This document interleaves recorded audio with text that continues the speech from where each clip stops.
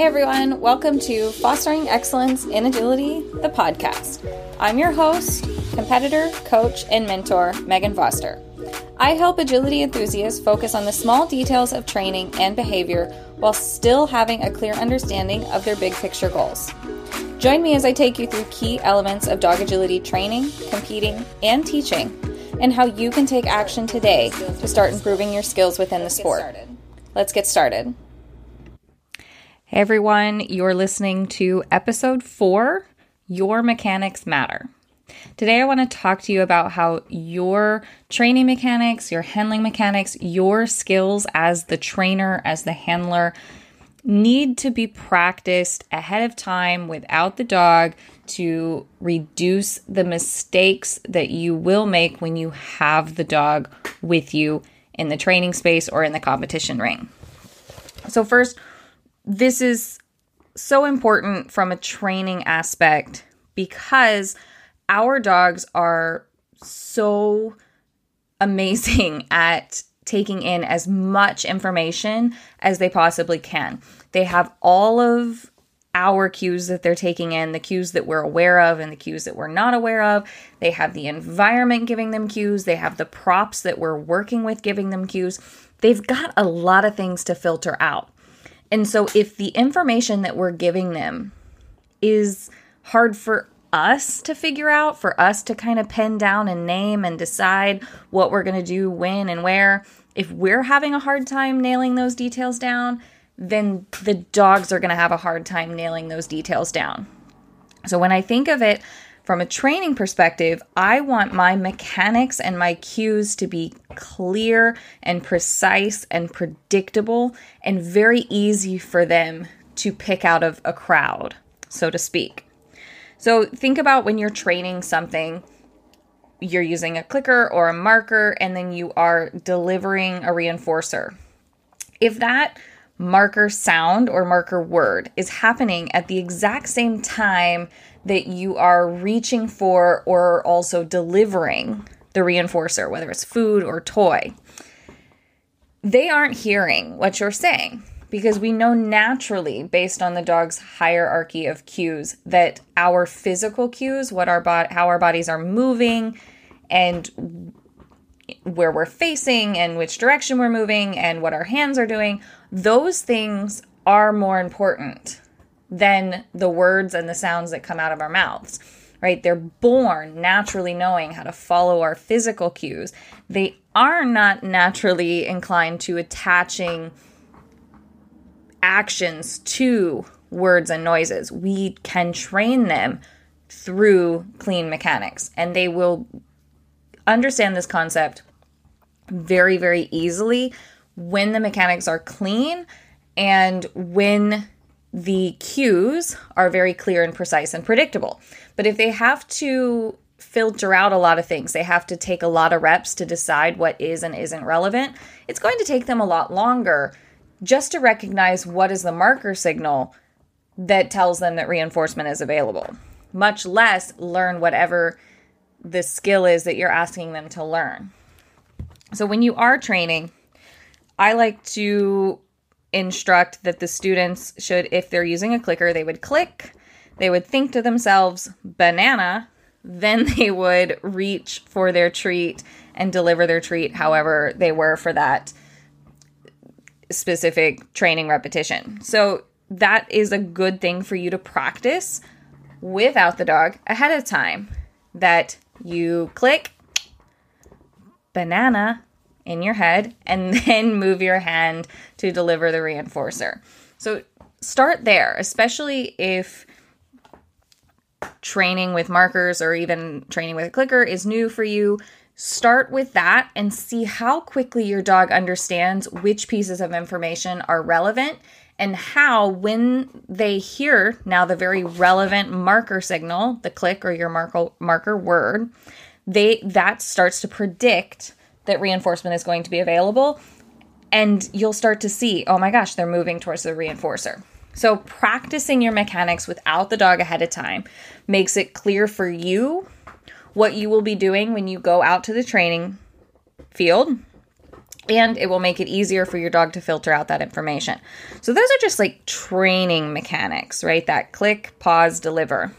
And we want to be doing that anytime before and after we're kind of giving relevant information to the dog. So also when I'm teaching start line stays, I also want to help the dog kind of filter out the relevant piece of information by having brief pauses before and after the really, really important piece of information. So if I'm leading out on the start line, whether I stop moving or don't stop moving, there's going to be a moment where I'm not looking at the dog, and then I am looking at the dog, and then there's still going to be a moment of silence between not looking and looking. And that's when the dog knows, oh, hey, something important is really about to happen. I need to pay attention. And in that pause, the dog is getting really, really ready to go and listen for whatever release word I'm about to cue. And that gives me a good time to make sure that they are actually maintaining their position and give them that release cue. So now we have that same kind of structure of isolating the relevant information so that it's easy for the dog to pick out amongst your lead out on the start line of an agility course, right? There's a lot of things going on. There's a leash runner behind them. There's a judge out in the center. There's obstacles in front of them. You are moving. Maybe you're a little nervous, and I like my nervous thing is like sticking my hair behind my ears. I don't want them to think any of that is relevant because I've not singled out the moment of looking at you and then having that brief moment of, okay, we're here, you're still sitting, I'm going to release you now, and give that whatever the release cue is in that moment. Those mechanics are so incredibly hard. It is very human of us to let our dogs rush us. And so it's very, very fast I see handlers start to bleed that release into the looking back, into the hair being tucked behind the ears, that we let the arousal of the situation and the dog on the start line just, I am so ready to go right now. We feel all of that energy and we tend to rush those mechanics. And so then if it's all happening at the same time, the dog is going to start attaching the release to something else that they have found, well, this is the most relevant thing. When she tucks her hair behind her ears, definitely that means let's go. Because when they're having to do the heavy lifting of filtering out information, they are likely to guess more. And generally when dogs guess, we only like it some of the time, right? Because it does mean that they're going to guess wrong.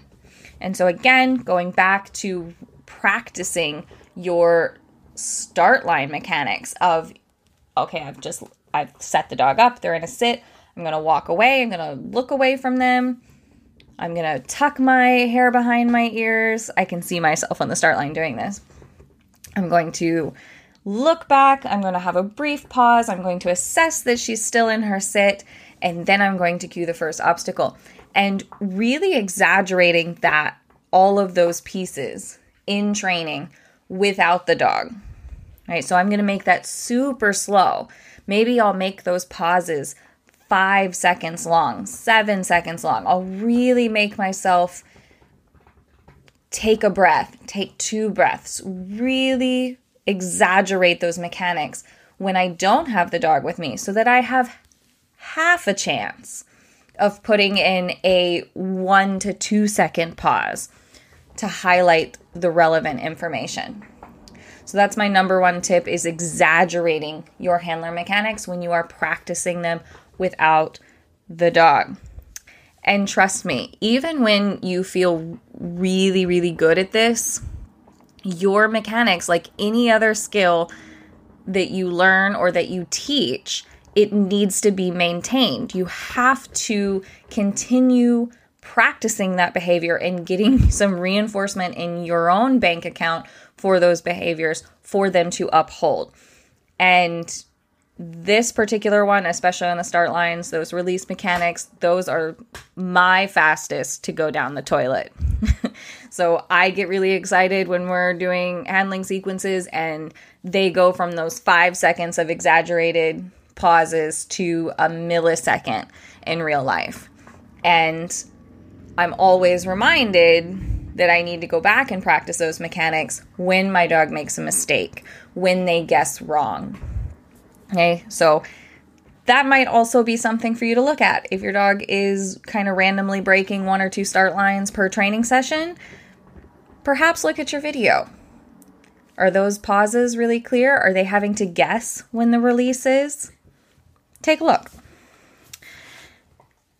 Those are the biggies where we're really trying to take a pause before and after highlighting the most relevant piece.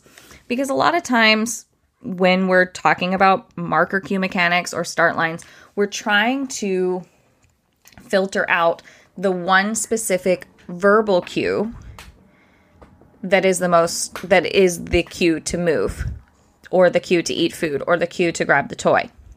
And we need to have that clarity of isolating that verbal cue so that the dog continues to listen for that verbal cue and not just watch for a physical cue. So what about our handling? Because we have verbal cues and physical cues in dog agility. And so the same thing goes when I'm training an independent verbal cue. And when I say independent, I mean that I do not have to support it with my motion and my position, and the behavior will still happen. Now, in the perfect world, I am supporting it with my motion and my position. But by training the additional independence of the verbal cue, it means that in the absence of ideal motion and ideal position, the verbal cue can override those things, and I can still give that information to the dog, and the dog can still respond. So when I'm training specific verbal cues, to attach that verbal cue to the behavior, I need to have those same clean mechanics isolating the verbal cue. Otherwise, the dog is learning a physical cue and sometimes you chatter over it. But full stop, dogs are going to prefer to attach something to a physical cue. And when we're training, we tend to be in an ideal position. So not only but you have to train for all the positions. So usually when we're training a verbal cue, getting rid of our motion, not a problem because we're doing it on one obstacle typically. But like I was saying, our position tends to still support the behavior that we are training. So it's very important for you to practice without the dog, giving this cue in no motion in a variety of positions and filming those positions without the dog so that you can check and make sure that even though your position has changed, your chest orientation, where you're looking, what are your arms doing, what are your feet doing, all of that looks the same, regardless of the position. And then when you attach the verbal cue, the dog can then generalize the verbal cue to all of the handler positions. And then when you add in motion, it's easy for them to filter out what is the relevant piece of information here. And what they will learn over time is that the relevant information was the verbal cue with that specific physical orientation rather than the physical position or motion cue. But really, most of our handling and agility is on physical cues. And that's a huge component of my training program, is that agility handling has been broken down for the human learner. So everything that I've mentioned before is kind of simple in terms of, oh yeah, practice that without the dog. Do that a few times and then go get the dog. How I address teaching handling to handlers, both new and experienced, is a complete program of breaking down agility behaviors, agility handling behaviors. So maintaining connection, where to look on course, timing of cues, what to do with your upper body cues, what to do with your lower body cues, how to do a front cross broken down in each component and then built up together. So splitting apart all of agility handling the same way we would split apart agility obstacles when we teach our dogs. I teach agility this way because based on my values as a trainer and as a coach, this is the only way that feels fair. Often in dog sports, and especially agility, we are trying to train both the human and the dog at the same time. And unfortunately, that goes back to what I was saying in the very beginning of this, is that means that the dog is having to do a lot of filtering and a lot of guessing, but also the handler is having to do a lot of filtering and a lot of guessing. So if you are unsure of what your eyes should be doing and what your feet should be doing and what your arms should be doing, you'll probably end up giving a lot of conflicting information that the dog isn't sure what to filter out and what to keep in and then what to respond to. So generally what that leads to later on is a lot of frustration and a lot of confusion. We can eliminate all of that by learning agility without the dog first. So for me, this comes from a place of fairness, that the handlers are always set up for success and that agility handling is built in small pieces at a time. And then when the handler skills are fluent and the handler understands which pieces of a front cross are the most relevant and which pieces of the front cross is actually telling the dog how to turn and which pieces of the front cross is telling the dog where to go after the turn. When the handler is fluent on those things and then we add the dog in, now the dog has all of the relevant information, is getting reinforced for the correct behavior, and never has to do any filtering or guessing. This also means that if a mistake does occur, the handler has a higher probability of being able to focus on what the issue is. Because if the dog went behind the handler's back, the handler can check their video for, well, where was I looking? If I was looking in the wrong place and my dog went behind my back, well, that's great. They were following where I was looking.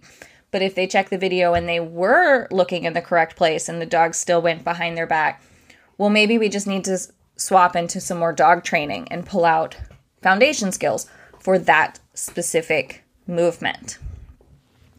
So again, it just feels more fair to train everyone in this way. So anytime that I'm teaching a new handling technique or I'm walking a new sequence or walking a course in competition, I'm thinking about rehearsing my mechanics so that I understand every cue that I will be asking the dog to do, and I know the relevant pieces of information and that there's nothing extra. This also gives me the ability to check, when do I need a verbal cue, what will the verbal cue be, when will I be giving the verbal cue, and what will my body look like when I'm giving that verbal cue. Because I see a lot of times when handlers give a verbal cue and the dog doesn't respond to that verbal cue, and they can do it again with less speed. Now, what the handler's body is doing is completely different at the time of giving the verbal cue. So that's valuable information to have before you ever get the dog out of the crate, is really having an understanding of when the dog is landing obstacle A, what will my body be doing? What will my verbal cue be if I'm going to use one? And how will I know that the dog is following it?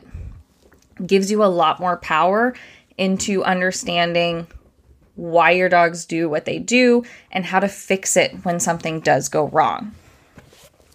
This is a huge piece, such a huge piece of fostering excellence and agility, that my first 15 or 16 handler mechanics exercises are in the essential skills module. so that the handler is practicing their handling mechanics while the dog is still learning their reinforcer skills. So while the dog is learning their reinforcer skills and their leash skills and their stationing skills, we're not even talking about agility yet with the dogs, but we are giving the handler the skills that they need to be a great agility handler, so that when we get into agility foundations and we start working on commitment and keeping commitment, the handler already knows where to look. The handler already feels fluent and confident in how to run in one direction and look in another direction. Whereas if we just did it all at the same time, we have that ability to create a lot of frustration because the dogs are so often following our handling. But if we don't know what handling is or how our handling impacts our dogs, it doesn't feel like they're following our handling. So a lot of times what I hear when clients come to me is that they feel like they're fighting with their dog on course, or that their dog doesn't collect, or their dog is just grabbing tunnels. A lot of times it comes down to this lack of fluency. The handler thinks that they're cueing one thing, but the dog is pretty sure that they're cueing another, and they're just not on the same page. It's either that or the dog has learned to filter certain information and is no longer paying attention to certain handler cues. And I see this a lot of times with new handlers that have gotten a ton better. They have learned and grown and gotten a ton of experience, and they are truly, truly, really, really nice handlers, 2 or 3 years into this training project, but we don't get to wipe the slate clean. The dog still has that 2 or 3 years of, or longer, of learning history of, well, when that handler uses their arm in that way, it never means that. So they've just learned to ignore that arm movement, or they've learned to ignore that movement. They've learned to ignore that handler position. And so we can't erase that. So if we have that fluency before we ever get the dogs onto the agility field, we don't run that risk because we have a very clear understanding of what we will be cueing and how we will be cueing it and what we expect the dog to do when we give that cue, whether it's physical or verbal. So obviously I've been talking for 20 minutes about how this helps us in training. How does this help us as competitors? Well, folks, every competition, you have to go out and rehearse your mechanics. That's what a walkthrough is. You learn the course, you decide how you're going to handle the course from point A to point B, and then you get those precious, precious minutes to rehearse your performance. And precise walkthroughs leads to a precise performance. And if you've already been doing this in training, how you give yourself a very precise walkthrough of any sequence you do in training or any course that you do in training, you are very, very well rehearsed at predicting where your dog will be when you're giving certain information and what you'll be doing and how you're going to be cueing the turn from 4 to 5 and where are you going to be when they're exiting the weave poles at number 8. If you are practicing this, and this is so fluent in your mind to working without the dog and practicing without the dog a lot, walkthroughs are just that with a little bit of distractions, right? Your 20 to 50 closest friends out there walking the course with you. But when you can go out into the competition ring and walk a course and rehearse it down to the smallest detail of, where your dog's going to be looking as they land every single obstacle and where you will be in relation to every obstacle as they land, gives you some extreme power over how you will make it around that course. So I am 100% in favor of already having that skill very, very fluent. So that means I need to do it in training. So it all goes back to being comfortable with rehearsing your mechanics and rehearsing your cues and understanding the predictability of it in training. And then you bring that to competition. So powerful. And as a coach, as a mentor, Obviously, if you are just a competitor or just a student that is modeling this type of behavior for their friends, they will notice. When I started really truly using my walkthrough as a rehearsal and walking the course as if I had my dog with me, so I was always looking at the dog's line. I was never looking forward at the obstacles. I was always walking this course as if the dog were with me. And watching the people around me, they were noticing and they were moving out of my way without me even asking. And I was never rude about it, I don't think. I don't recall being rude. But if I noticed that someone was going to be in my path because they were working out something, part of their own rehearsal, I would just pause and wait. I would kind of mentally see a pause button in my head so I could look around if I needed to, or shift my position, move to a new position, hit play, and resume my rehearsal.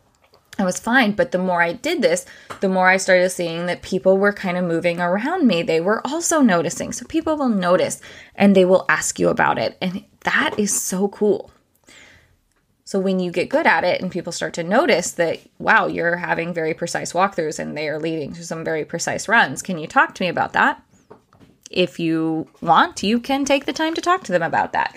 But as a coach, whether you're coaching people in training or coaching people in competition, you have the ability to show that team in front of you the greatest kindness of separating those two learners.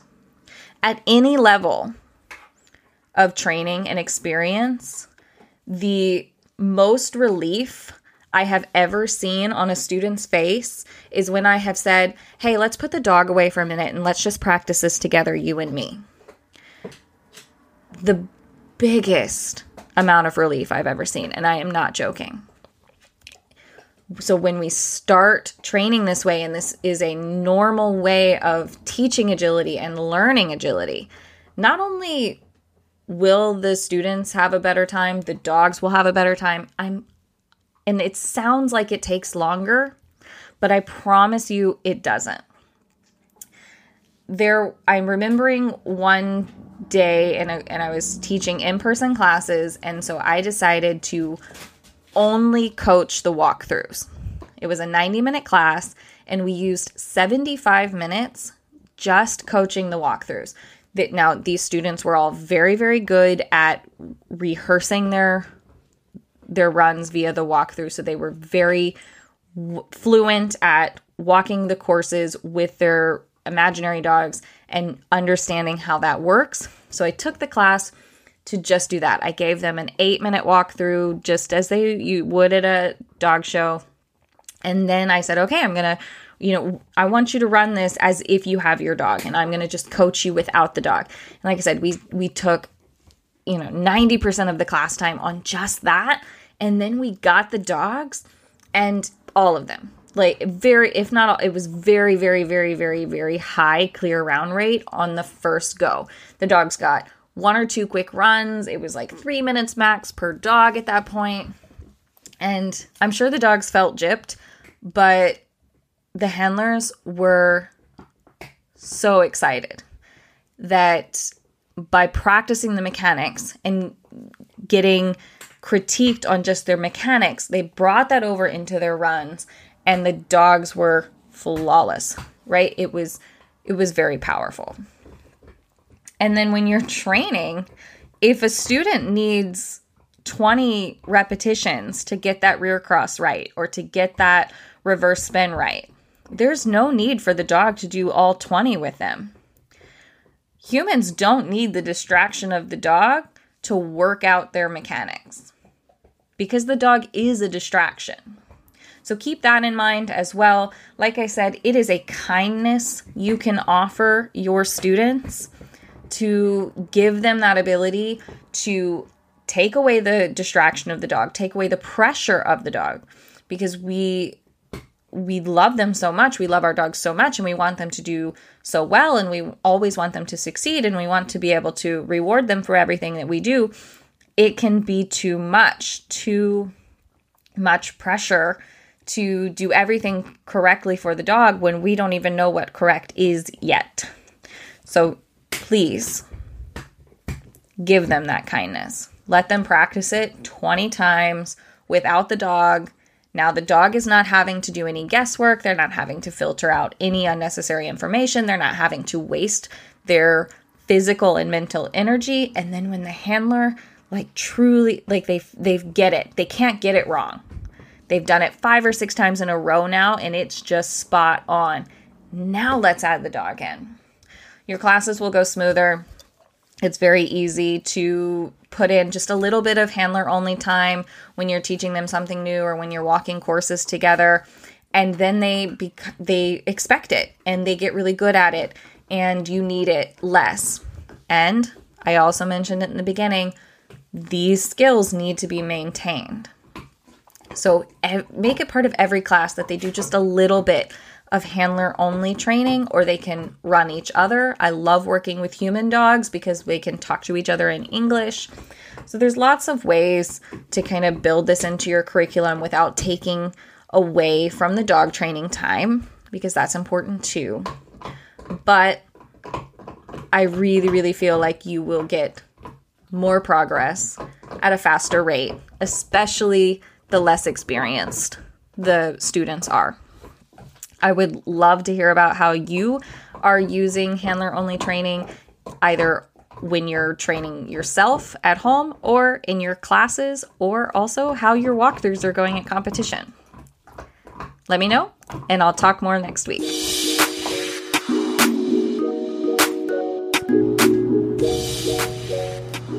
Thanks for listening. Please subscribe and leave me a review.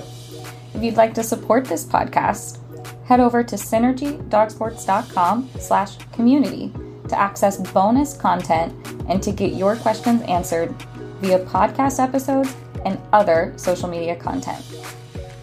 If you'd like to know more about what I'm up to and what's coming up, make sure to bookmark my website, www.synergydogsports.com.